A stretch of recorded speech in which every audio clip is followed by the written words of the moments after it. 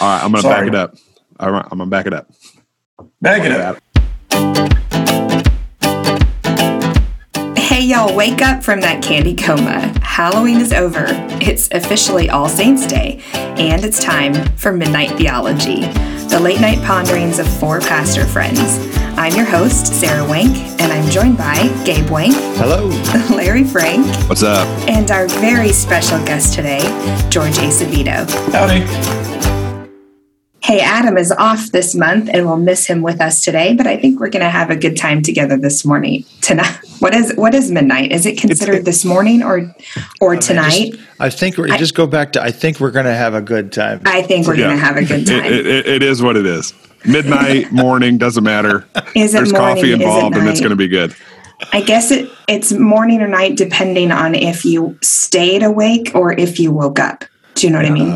Then it's either a first or a last. But, well, as Halloween wrapped up, I am sure that you had a moment where you enjoyed your favorite candy of the season, you know, where we do that thing where we purchase the Halloween candy and stash a little away for ourselves, or we raid our children's trick-or-treat buckets. What is it for you guys? What's your parent tax candy of the season? Ooh, I think for me this year it was $100,000. We bought a big, that's a good one. Big mix of candy for our church's trunk or treat, and I noticed that none of the kids were taking $100,000, and I rediscovered my love for them. So the parent tax this year was $100,000. Nice. They just don't know yet. They don't know that that's a superior candy. Yeah. I'm a sucker for a Heath bar or a Snickers. Good. That's good. Yeah. George, what about you, man? Yes, I'm an empty nester. We're empty nesters. So, like, we'll go buy candy on Halloween afternoon, give it all away. That'll be it. You don't pop a few in between? I try not to. I mean, such a good boy. No, that's not really true. I mean, I'll bite your arm off for one of them small Baby Ruth bars.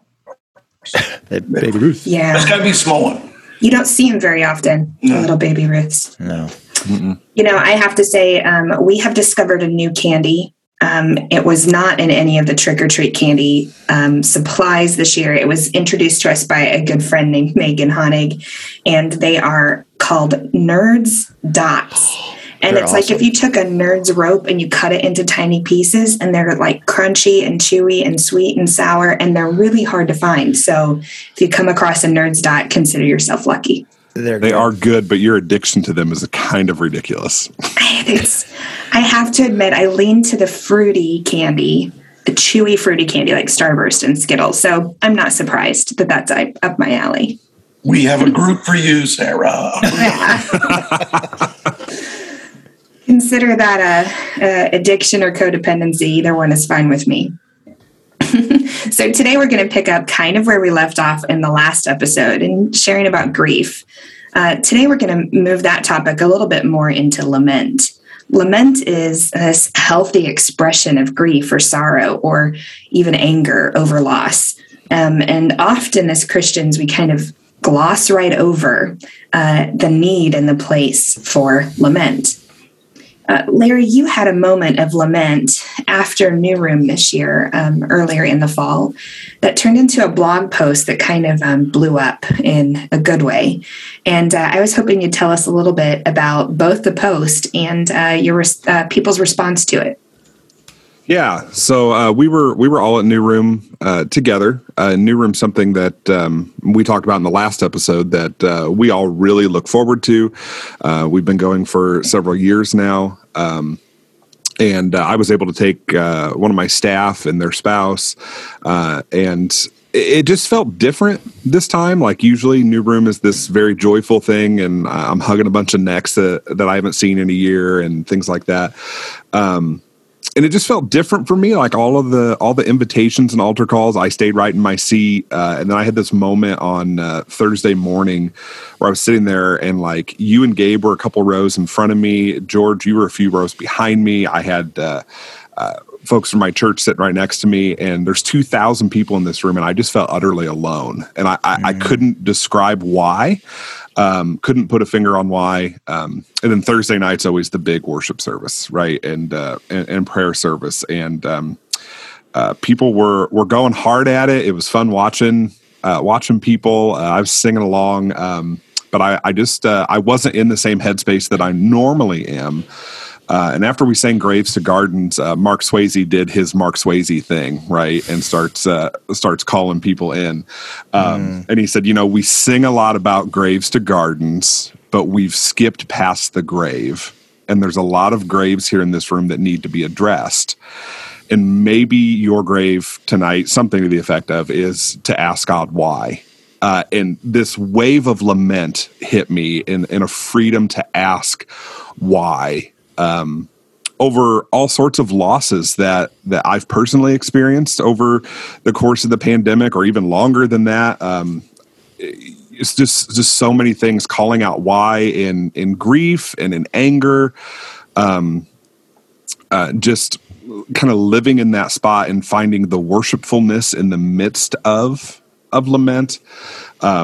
So I stayed up late that night and wrote a post on my website. There's about 1,000 unpublished posts on my website. It's just cathartic to write. I did post that one, and it blew up. I've had pastors in other countries that I don't know messaging me saying I felt so much like quitting over the last year or so. And folks in my church messaging me, naming their losses. And I just, it's occurred to me, and I've just been living in this space of lament, that we try to rush past lament. We try to find the easy answers and get into places where we can move past it because we want to get back to the mountaintop or whatever. But God is still God in the valley. And I just had coffee with someone last week from my church who was naming a lot of their losses. And I said, my fear for you, and it's my fear for me, it's my fear for the church, is that we're going to rush this moment that we're in, that lament is a gift to us. It's a gift to the church, that we're going to rush it and just try to find those easy answers and move past it. Whether that's personal griefs or what God might be trying to teach the church in the midst of the pandemic or the political division we find ourselves in, that we need to name those laments and call them out and allow that rawness to happen before the Lord in calling those out. So yeah, that's kind of where I've been with that. You can check out the post on my website, and we'll have Adam link it in there. But it's just kind of the space I've been living in is worried that we're trying to rush the moment. That we're in. And George, you posted on your Facebook about this practice of lament and what it means. You framed it in terms of Job 10. I think it was based on another podcast that you had listened to. And you've kind of been my Yoda, my guru on so many things, but we've talked a lot about lament. So I was just wondering if you'd talk to us a bit about lament. But before you do that, would you take a minute to introduce yourself to our listeners who maybe don't know who you are, to share a little bit about yourself, and then kind of walk us through this practice of lament? Sure. Well, I think I'm first and foremost a follower of Jesus for 42 years. Married to my youth group sweetheart this Thanksgiving, 40 years. Wow. Hard to believe, 40 years. And we have 2 adult kids, 4 grandkids. If you know anything about me, I love barbecue and my 4 grandbabies. I am the lead pastor right now, actually the co-lead pastor at Grace Church. We're a multi-site United Methodist congregation in Southwest Florida, and I've been privileged to serve here for 25 years. So it's a long time in one space. And have just announced this summer that in two summers from now, I'll be stepping into a new ministry, feeling a calling to do some new things in the last quarter of my life. And so I'm going to do that. So yeah, that's a little bit about me. And I would say that like so many of us, I would call myself allergic to lament. I would say I have a visceral response to lament. I break out, and I would rather do just about anything than lament. I would rather fast and go to the gym than lament. And yet, I've found that that I'm a human, and I have limits, and those aren't things I always embraced. That I'm a human and that I have limits, and part of the limits is that I get impacted by loss and sadness and grief. And so, what I think a lot of us do, we've heard of compounded interest. I think what a lot of us do is we compound our grief and our loss, and we kind of let it stack until we have our new room moment, Larry. Where, in this kind of convergence of, how the Holy Spirit works and how free will works and circumstances work, the dam breaks. And we find ourselves in the fetal position, kind of sucking our thumbs and snot coming out of every orifice in our body, And, for some of us, it happens in a therapist's office. For some of us, it happens while I was preaching, which is scary. It was at the last service, and I lost it. And fortunately, one of my dearest friends who was on staff, was on the front row, kind of came up and kind of helped me get my soul back together. Fortunately, I serve in a congregation where we have a high value on vulnerability, and I was able to share that I was sad. I was sad. And it was in the season when my son was at his worst at his addictions. And so I was sad, in that season of my life, Larry and gang. I had to stand up and preach a gospel that I wasn't experiencing at home. I had to declare what I knew to be true, even though what I was experiencing pushed against everything that I know is true and right and good about God and the world. So, lament is something that that, in spite of our allergy towards it, we have to come face to face with it. So if we keep compounding that and we decide to rush past it or not engage in it, I mean, what happens to us if we choose not to? Like, we're not going to enter into this, and we're just gonna kind of gloss over it. Yeah, I can't remember the psalm, but it's one of the ones we all like to go to. About our bones rotting and our insides getting turned inside out, and all of those kinds of things. I think that's what happens to us. I think we deteriorate. I'm a big student of kind of the Dallas Willard, John Ortberg stream of spirituality and spiritual formation. And I love what John Ortberg says in Soul Keeping, that our soul is not kind of the center of who we are. Our soul is the glue that keeps our will. We have free will, but it has limits. Our mind, which is our emotions and our thoughts, they have limits. And these little battery packs that we call our bodies, they have limits. And the soul is what keeps all of that together. So when we ask, how is it with your soul? It's all of that. You guys know that I'm getting ready to have knee surgery, just had a procedure last week. And thank God I'm sitting, because I'm hobbling, because my body is betraying me. I'm 61 years old and I got to get a knee replacement. My body is betraying me. Because in many ways, I've betrayed my body over the years with athletics and all kinds of things, overeating, those kinds of things.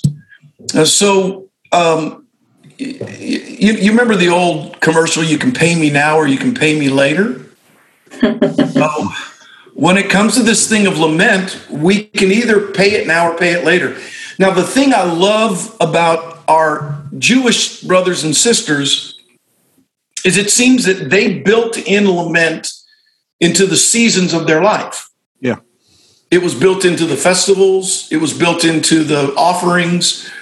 I had the thought in preparation for today that so many of the Psalms of lament, Psalms of ascent, when they were making their way to walk as pilgrims, ironically, they walked, they didn't run. They walked as pilgrims. As they made their way up to the Mount Zion, and it was an upward climb, so many of those Psalms of ascent are laments. And so as they're going to worship, they're lamenting. And one of the things that I've learned about lament is that lament is unbridled. It's just unbridled. My the four of us happened to all be graduates of Asbury Theological Seminary, and when I went there, back when the earth was cooling, my very first class was a class called Introduction to Pastoral Care, 500 level course. Big class, several dozens of students, close to 100. And the very first lecture was from a small little Irish Roman Catholic priest. And he talked about how he walks with his clients, his patients, through lament, particularly the family members of those who are dying in the hospice house. And he said that, I encourage the family members to be, my language, unbridled in their lament before God. And he said in his beautiful Irish accent, I can't do it. I'll sound like the Lucky Charms guy if I did. He said, and sometimes they actually cuss. And some self-righteous young seminarian, 20-something-year-old, raised his hands and said, are you saying it's okay to curse before God? And in his beautiful Irish accent, he said, well, I think he can handle it, And I do think that God can handle it. This morning, my Bible reading, I read through the Old Testament once and New Testament twice in a year. It's a Bible reading program we're on in our church. And our Bible reading program this morning, serendipitously, was Job, lamenting before his friends and before God, and lament in the Bible, except for one of the lamentations in Psalms. There's only one, and I'm glad there is still one in there. All of the laments end in doxology. Except for one. Now, I'm glad that there's one, because sometimes there's crap we go through that we can't get to doxology, but we can still hold it and still praise him. Yeah. But there's the rest of them, the rest of the Psalms of Lament eventually get to, okay, God, I've unburdened myself. I'm going to put my hope in you. My hope's in you. You've proven yourself. You've proven yourself. Or they get to a place where they say, even though I can't see it, I'm going to trust you. And I would say, my story is that I have two big lament issues that have been at work, other than my family of origin stuff, and I ain't going to talk about that with you guys right now. But I'm talking about in my adult life. It's been the 15-year journey with my youngest son through his addictions, and you three know that my precious son Nathan has struggled with an addiction to oxycodone. By the grace of God, he's been sober for 4 years, but for 15 years, previous to the last 4, Cheryl and I never knew when the phone rang that it wasn't going to be that he was dead. He's been homeless. He's suicide attempts. And all the while, mind you, particularly in the early days of it, I'm pastoring the fastest growing United Methodist Church in America. So, I'm experiencing ministerial success that most of us could only dream of. And at the same time, back home, it is a shitstorm. Can I say that on this podcast? You just did. He can handle it. Yeah, Yeah, he can handle it. It's a shitstorm. It's a shitstorm. So that was like this 15 years of protracted loss and sadness and sorrow and heartache and frankly, horror. Yeah. I mean, all of you all are parents. I want you to think of those babies that you love. And that's my baby. He's my baby. Mm-hmm. You know, he's tatted up. He's got hair down to his shoulders, but he is my baby. Mm-hmm. And yeah. And then about 5 years ago, this October, right now, my granddaughter was run over by my daughter-in-law and was airlifted. And I call that the 15 years in a second. Mm-hmm. And it was a kind of sadness and lament and sorrow. And we have seen God turn that sorrow into joy. As my grandbaby was, 7 days later, walked out of the hospital, miraculously healed. Wow. And my daughter-in-law and son-in-law, my daughter-in-law and son are deeply in love. She's left her job to pursue ministry. She's a student in seminary now. And so God has turned our lament into joy. But you got to lament it. And we have lamented that. Every time I look at my little Zoe and her little eyes are crooked because what broke was her orbital, right around the eyeballs, the orbital bones. And so they're a little crooked. And every time I look at my precious little girl, I'm reminded of this season that we walked through. And yet, here's what I know. My favorite Old Testament character is Jacob. Mm-hmm.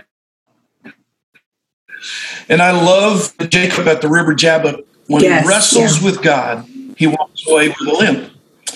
And the reason I've been able to stay in the same church for 25 years and stay in ministry now for 35 is because God has helped me name my limp and walk with it.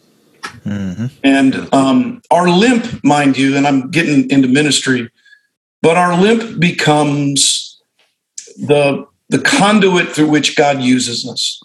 Mm-hmm. And not our virtue, not our strengths, not our preaching capacity, not the books that I've written. All of those things are scuba. They're crap. They're okay. But what God actually uses is our limp. Mm-hmm. And you got to name the limp. And we live in a culture, mind you, and you guys are Midwesterners. Midwesterners don't name their limp. No. I'm married to a Midwesterner. Cheryl's greatest terror, she told me in the early days, was when I would share our lament with our congregation. Mm-hmm. Because she said, we don't talk about those things. Mm-hmm. That's the Midwestern North American way. That's family business, mm-hmm. and you keep that stuff inside. And I believe we do that to our own detriment. We compound our lament. And that's part of what I think we all believe, but Gabe and I, especially after our first set of miscarriages and then now in Bristol's death, is that God uses our limps, our stories, as the mode in which redemption will happen, right? And so we recognized early on that in order for us to experience redemption or some sort of wholeness isn't the right word, but awakening, putting back together some sort of beauty from the ashes, that can only happen if you share the story, right? If you share the vulnerabilities. That if you keep them hidden, then how is God supposed to use them? And I think that's part of why we see so many folks resonate with Bristol's story, or Larry with your blog post, right? We're putting words to things that other people are experiencing, and it allows them to then experience redemption in them as they can identify with what you're going through. I know there was a season for pastors in ministry where you were told to not be vulnerable from the pulpit, right? That was not the place to share your personal stories, and you needed to be academic and professional, and they couldn't see your weakness, because if your congregation saw your weakness, then they wouldn't respect you, right, as leader. And thank the Lord, I think we're learning that is so far from the truth, and that it's actually the place of vulnerability and authenticity that helps people connect in such a way that makes them want to walk with you in faith. So I'm really glad that time has passed and that we can be people of vulnerability. Yeah, Larry, when you're naming in your blog, right, like I'm grieving time missed with family, right? I'm grieving this, I'm grieving that. It opened a door for people to go, yes, where they could name their grief too. And that's been part of the blessing of it, is people who've been given permission to name theirs. My fear that comes out of that I talked about with rushing it, is that some people that came up to me or messaged me and said, "Oh, I didn't know you were so depressed." Well, I didn't say that. I'm naming in an uncensored, unbridled, to borrow George's language, way what I need to name before the Lord. And then I had other people on the flip side come up to me and say, "I'm so glad you're out of the grave. You found your joy again." And I think our tendency is either to push those things down and compound them, or try to just rush right past them and try to find easy answers. And we don't find easy answers in a lot of the cultural moments we're in and a lot of the personal situations we're in. There are no easy answers apart from the grace of God. And it requires us to live in that space. You know, I've been wrestling with a question over many years about why we don't allow ourselves to feel, right? That's really what this is. Lament is allowing yourself to grieve, to hurt, to be frustrated or angry or disappointed or whatever the emotion is. Some very dear friends of ours that we mentioned in our story in the last episode operate a funeral home in Central Illinois. And as pastors, we work regularly with our local funeral homes. And I don't know about you, but we have noticed a change in community where people don't want to have funeral services. They don't want visitation services. They don't want to grieve. And they're sort of truncating the experience of death. I am often in conversation with our friend and how surprised we are at the number of people who will just essentially sort of drop grandma off for cremation and then pick her up and take her home. And there's no process, right, of grief in there for them as a family or for the community. And I ask the question to myself in that, is it because they don't want to, or is it because they don't know how? And I'm wondering if after decades and centuries of our white Western American culture, if we have not equipped generation after generation to lament, they literally don't know how to grieve, right? And so if they don't know how, then how do we expect them to do so properly? So we're having to exemplify it again in a way that teaches people. I mean, the only cultural experience, a non-religious experience, the liturgy of sports, the grief and the lament in sports comes when the winner wins and your team didn't win. You just get mad and start throwing sticks and stones at the other team, the coaches, your own coaches. You pitch your players, you trade up, you trade out. I mean, right, Larry? Am I right? The cultural liturgy. I've been known to throw things at the television, yes. I mean, so outside of the religiosity, outside of the relationship with God, the teaching of the Word, and how the biblical example of lament has been passed down from generation to generation, if the world isn't connected at all to this, theologically very immature, infantile, what do they have to lean on? Throwing stuff at TVs. That's what. And we've lost that cultural liturgy of it. Even with what Sarah just said about funerals, even our language around that, it's a celebration of life. That's what we call it now. Where if you want to get liturgical about it, the Book of Worship says it's a service of death and resurrection. The celebration's there, the hope is there, but you got to walk through the grief first. And I remember in CPE, they talked about entering into mutual pretense with somebody, like when you go and tell a family that someone has died, to avoid softening it. You know, to welcome them into the grief. Don't walk in the room and say, "Oh, they're in a better place. They've passed on." Just name it. They died. Yeah. You know, sometimes that's the pull of the scab to allow the grief to begin. Yeah, my daddy was big on you don't say.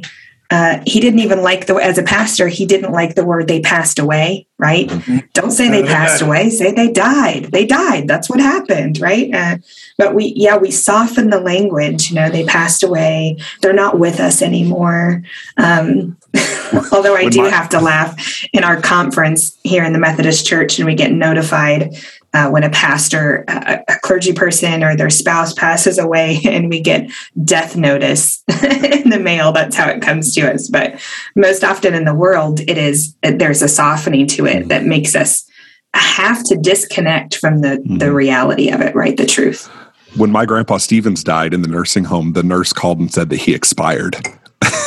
So he was like he was canned goods or something. That's one way.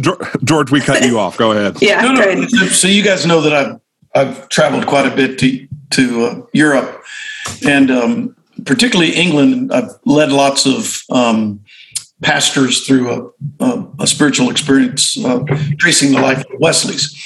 And I did not know that one of the reasons why graveyards are at the entrance of the church, and often in the church, of course, the crypt's in the church, is that stark reminder that you are dust. And it's how do we get to resurrection? Well, we got to walk through death. And yet, how ironic that, our European way has kind of gone full circle, where we've sterilized our churches. We would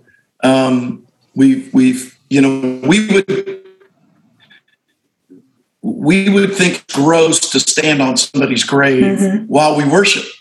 And yet, holding in tension the reality of death and sorrow and loss. And, we can put all of this stuff into grandma died, but, I can suggest to you that there are things more painful than death.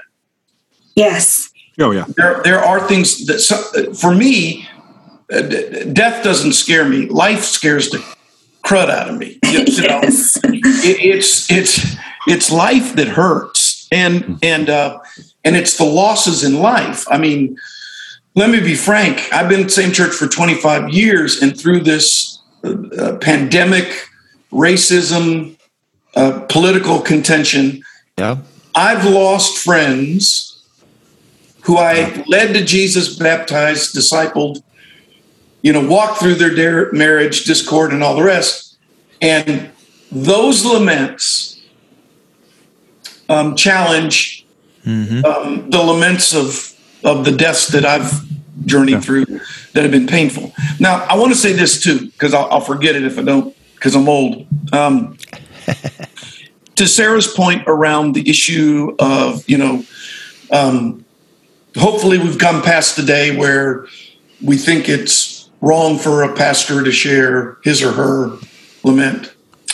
I also think there's a guardrail. And absolutely. I heard one guy one time say, the guardrail about what you share is this for the glory of God, or is this for the glory of George? That's good. Yeah. And so, because I've seen it, and this is not a generational thing, but I've seen pastors dump their junk, and it wasn't about helping anybody except mercy. Yeah. And I often say you shouldn't even consider sharing it unless you're on the redemption side of it, right? Absolutely. So sharing your vulnerability when you're in it, right? Like, oh, I'm overwhelmed, I'm lost, I'm in despair, blah, blah, blah. That would be so inappropriate, right? Yep. As a spiritual leader. So you share it for the glory of God when you're seeing the redemption on the other side of it, right? Or when you're at least together enough to say, this is where God has been good in it, right? Otherwise it's therapy. And that is an abuse of the pulpit, right? That you've got to have you're sharing the vulnerability to point them to where the hope is, where the resurrection is coming, where the redemption is.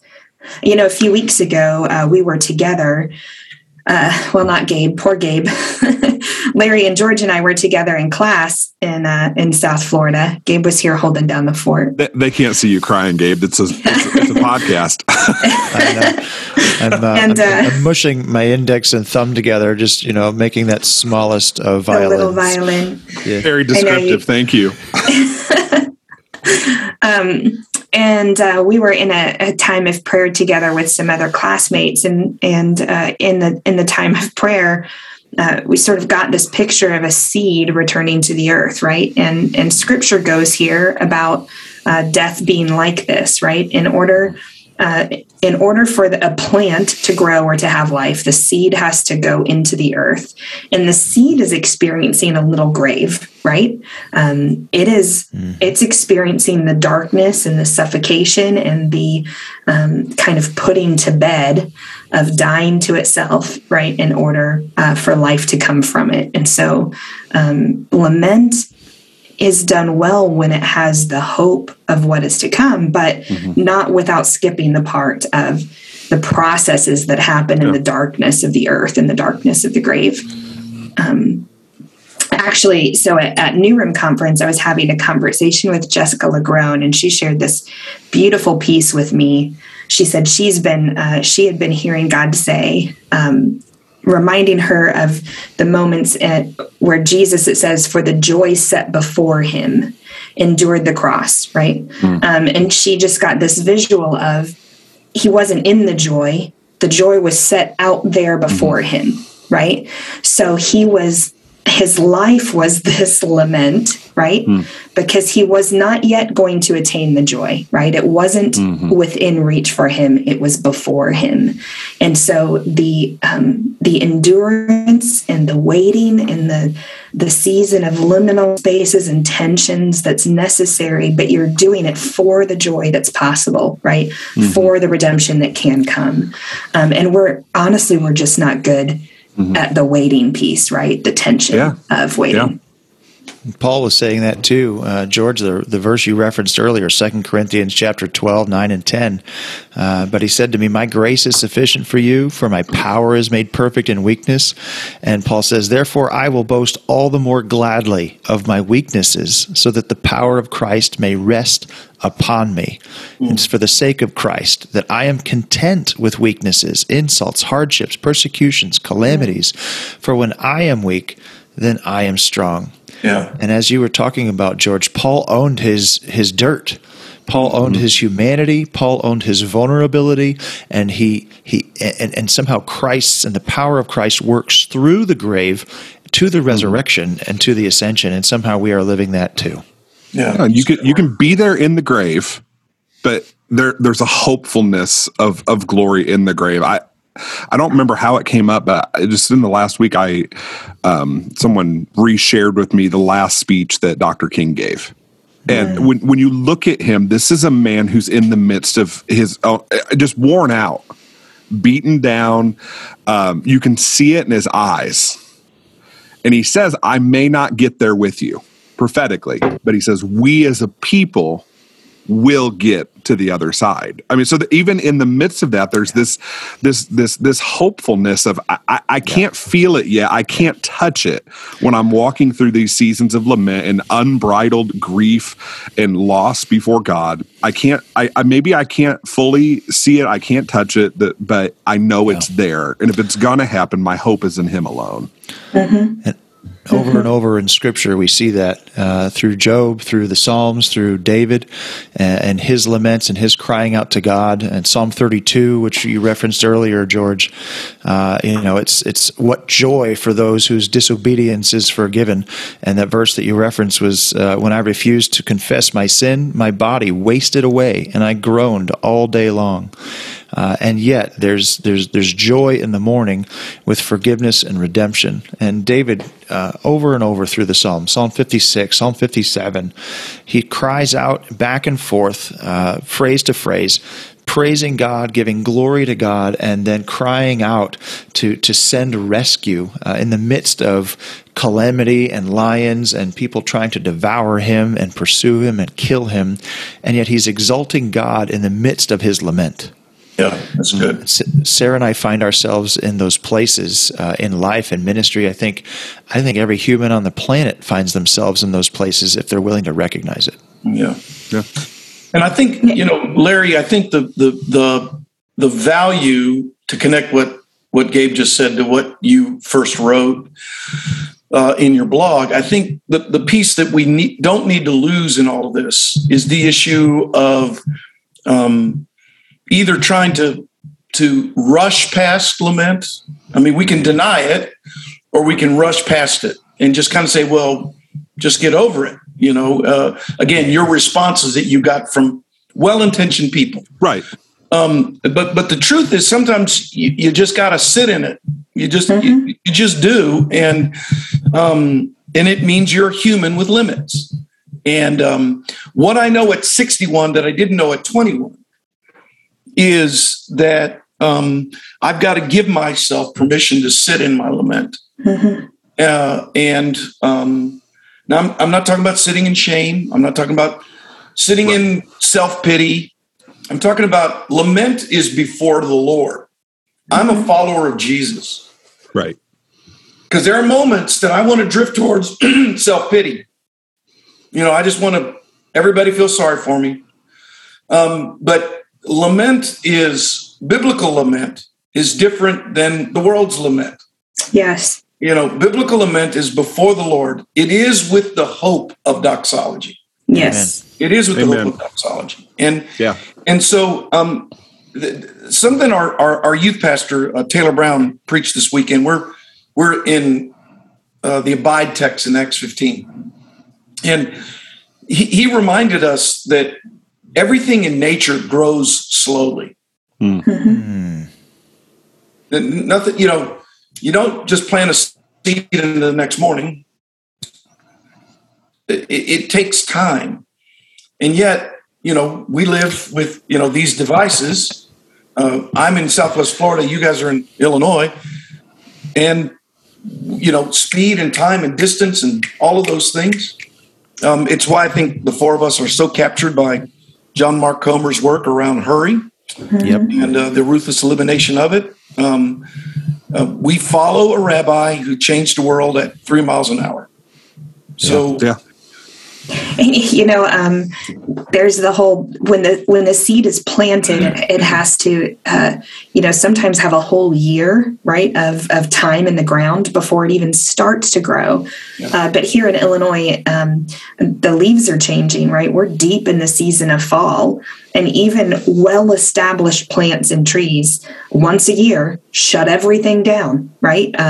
Drop their leaves, go into plant hibernation, for lack of better terminology, and rest for a season before they grow again. When you think about it, they only spend half the year flourishing, right? Thriving. They spend the other half of the year resting and restoring. I do think half of the problem is that we've not done a great job of explaining that, as you mentioned earlier, George, that grief is more than death. Mm-hmm. And I think a lot of folks walk around grieving a whole lot of things, and they don't have permission or language to grieve those things. Death is one thing. You can still call into work and say, Grandma died, I'm not coming in.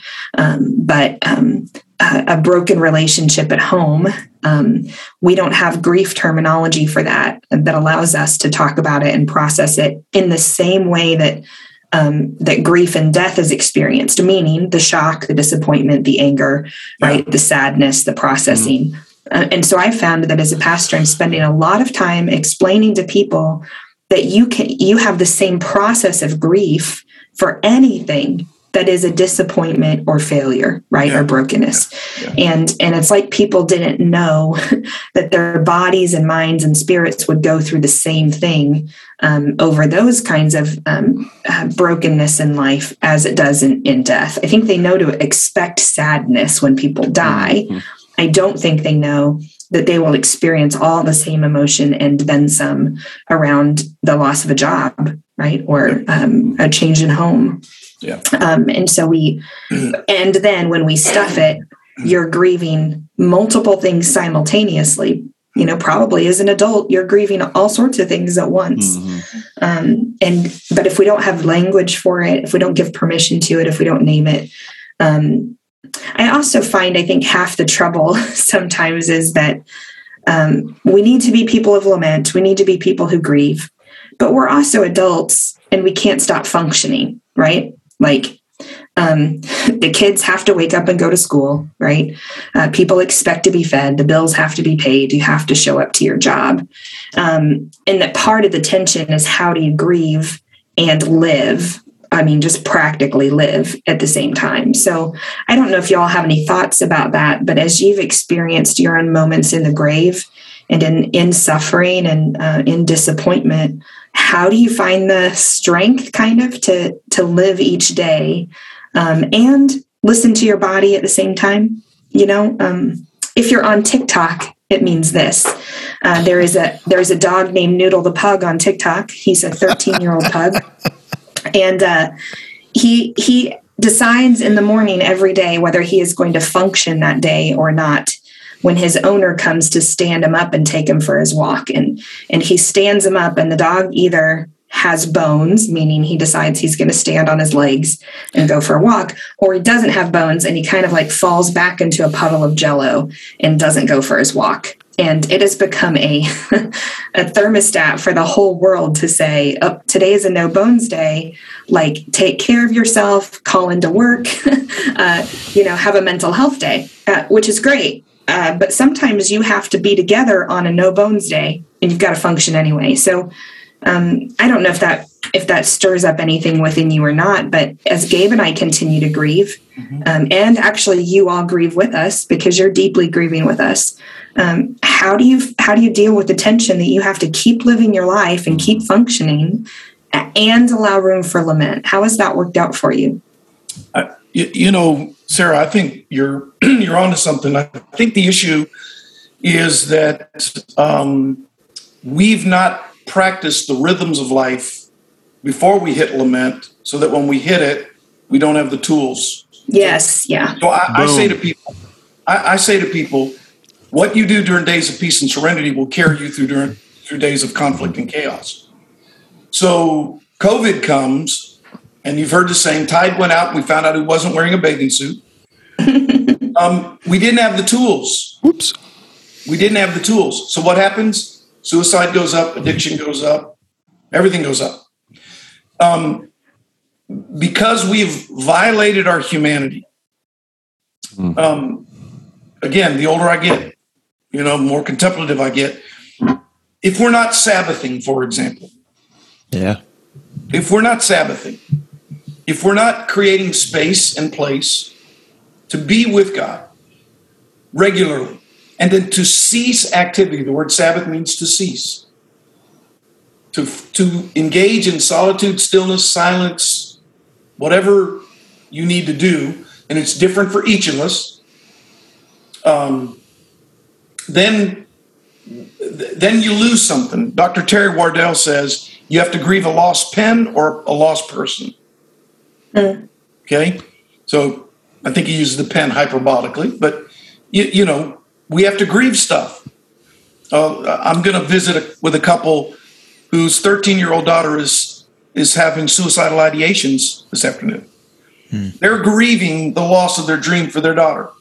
Yes. And if they don't have the rhythms built into their life where they're being still before God, where they can lament before God, it just gets compounded. Yeah. Or denied. And then we find ourselves grief eating or getting lost in my propensity is just to veg, just to sit in front of the TV and just do nothing. Go numb. Go numb. Yeah. Yeah. Larry, how about you? I think it's with one of the things that John Mark Comer really kicked my butt on in Ruthless Elimination of Hurry was that Shabbat, Sabbath, is a verb. It's not a day that we approach. It's a rhythm, like you said, George. And when we build that rhythm in, It gives us those tools in the midst of lament, in the midst of hard seasons. It also allows our souls and our bodies to catch up to one another in ways that we don't allow when we're outside of Sabbathing. So a couple of weeks ago, I had my Sabbath day, and I've got my usual rhythm that I go into. But Brittany recently went back to work. I found myself in an empty house for the first time in I don't know how long. No kids, no wife. Oh my gosh, it's the best, isn't it? Yeah. And it was also a little weird too. And what I found I needed that day was I had my time with Jesus, but I also just needed to exist. And I think playfulness is a part of Sabbath that we miss. I took myself to a movie. I have not gone to a movie by myself in years, and George said I need to go see the new Bond movie. So I went and saw it, and it was an 11:15 matinee showing, and it was me and like 4 80-year-olds in there. Buttered popcorn? Buttered popcorn, I pray? Buttered popcorn, yes. Layered in there. But I reported this to all of you afterward. I Sabbathed in the verb sense hard. My soul and my body caught up to one another. And when we find ourselves in those rhythms, even if you can just catch 5 minutes of Sabbathing, because most of us are really bad at this, it gives us it equips us with the tools that we need when we find ourselves in these seasons of grave and lament, because our body and soul are already bound up together in a really healthy way. Biblically,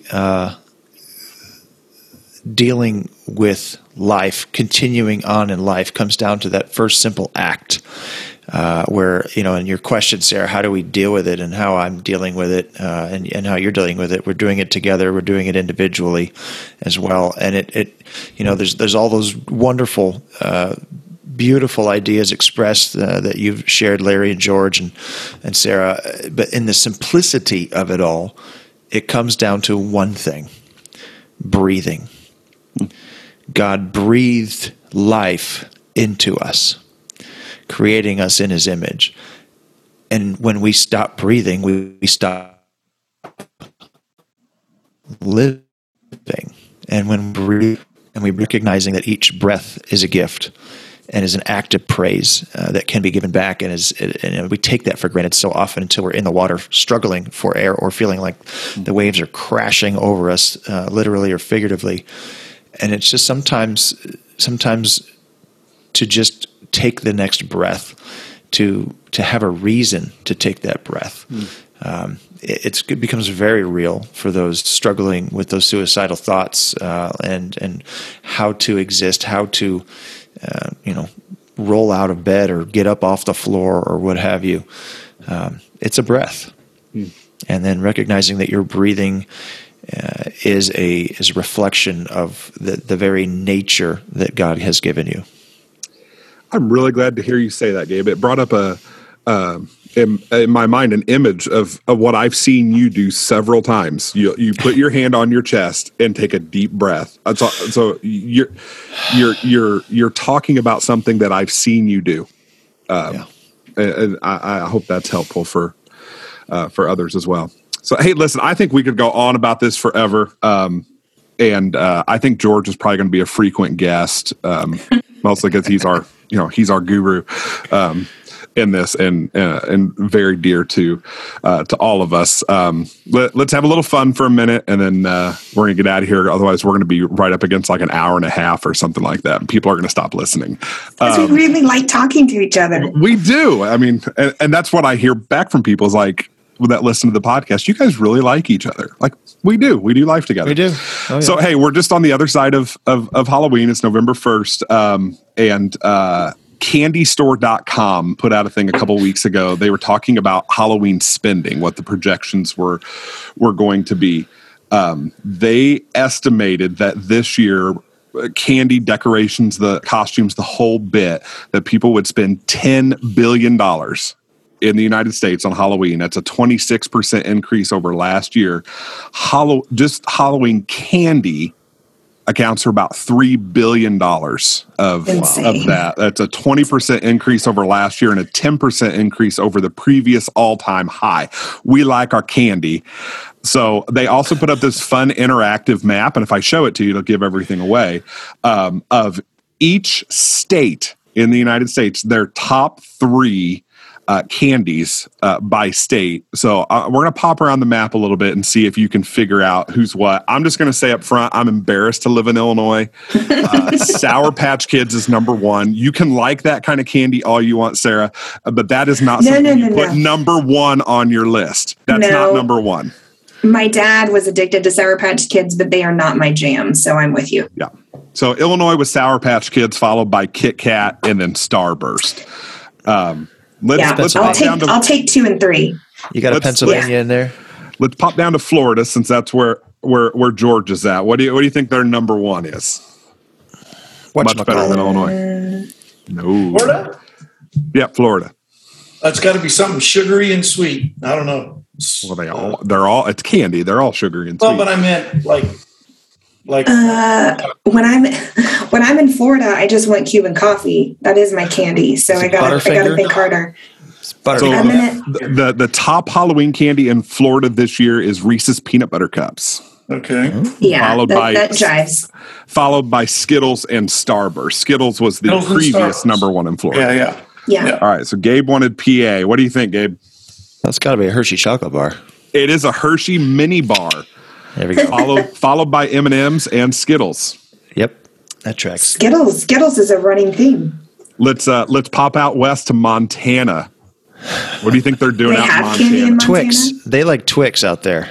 Twix is number 2. Good call, Gabe. Beef jerky. You're not gonna believe this. It's double bubble gum. They must not like chewing gum for very long. Double bubble gum is number 1 in Montana. Pick a couple other states. What do you want to look at? Texas. What's Texas? Deep in the heart of Texas. Whataburger. It's Starburst. Starburst in Texas, followed by Reese's Cups, and then Sour Patch Kids. So we all lived in Kentucky for a while. I was going to say, Go to Big Blue State. Yeah, okay. I want to guess first. Let's do some guesses. Chewing tobacco, bourbon, and some Big League Chew, the bubble gum. Actually, that doesn't show up on the list anywhere. Candy? Kind of. Number 2 on the Kentucky list is Swedish Fish, and some of those are blue, right? Yeah. Mostly red. Those are so Kentucky those are overrated. Kentucky is Reese's Peanut Butter Cups, followed by Swedish Fish and hot tamales. Yes, I love me some hot tamales. Yeah. No, hot tamales hot tamales are number 1 in Arizona and North Dakota. I might have to move there. I don't think you'll move there. No. Hot tamales are also number 1 in Virginia. Does Hawaii have candy? If I could be, what's that? Hawaii does. What do you think, Gabe? It's Spam.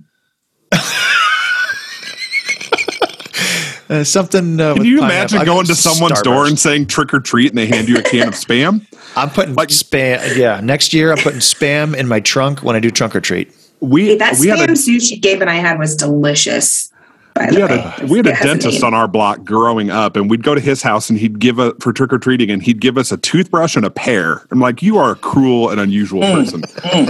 So, Gabe, you asked about Hawaii. It's also like Pennsylvania, Hershey's mini bars, followed by Skittles and Butterfingers.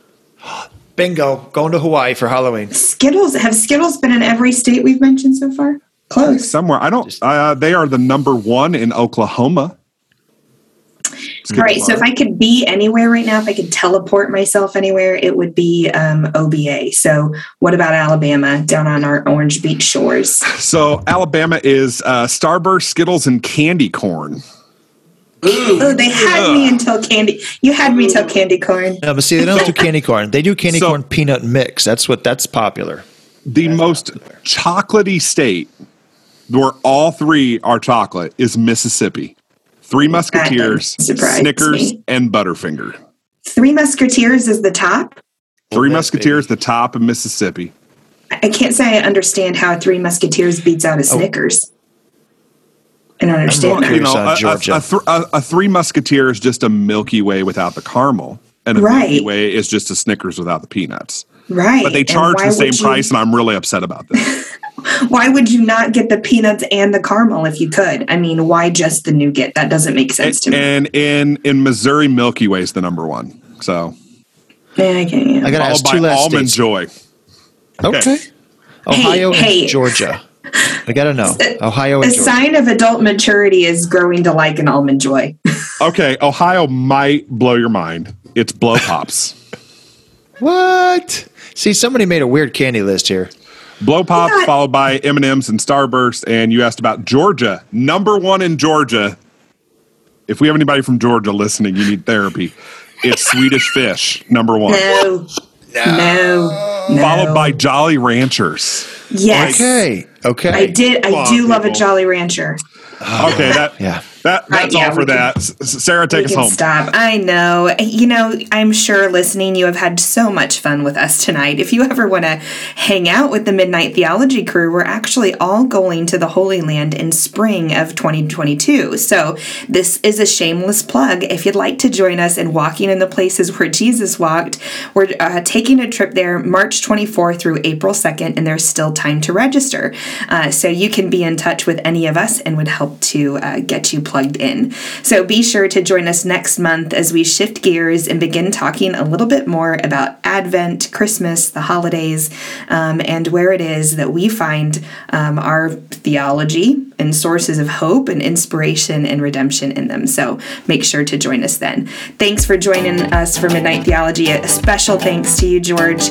We know that you'll be back with us, but thanks for taking the time to be with us tonight. Until next time, let's face it, all the good stuff happens after midnight. See you later.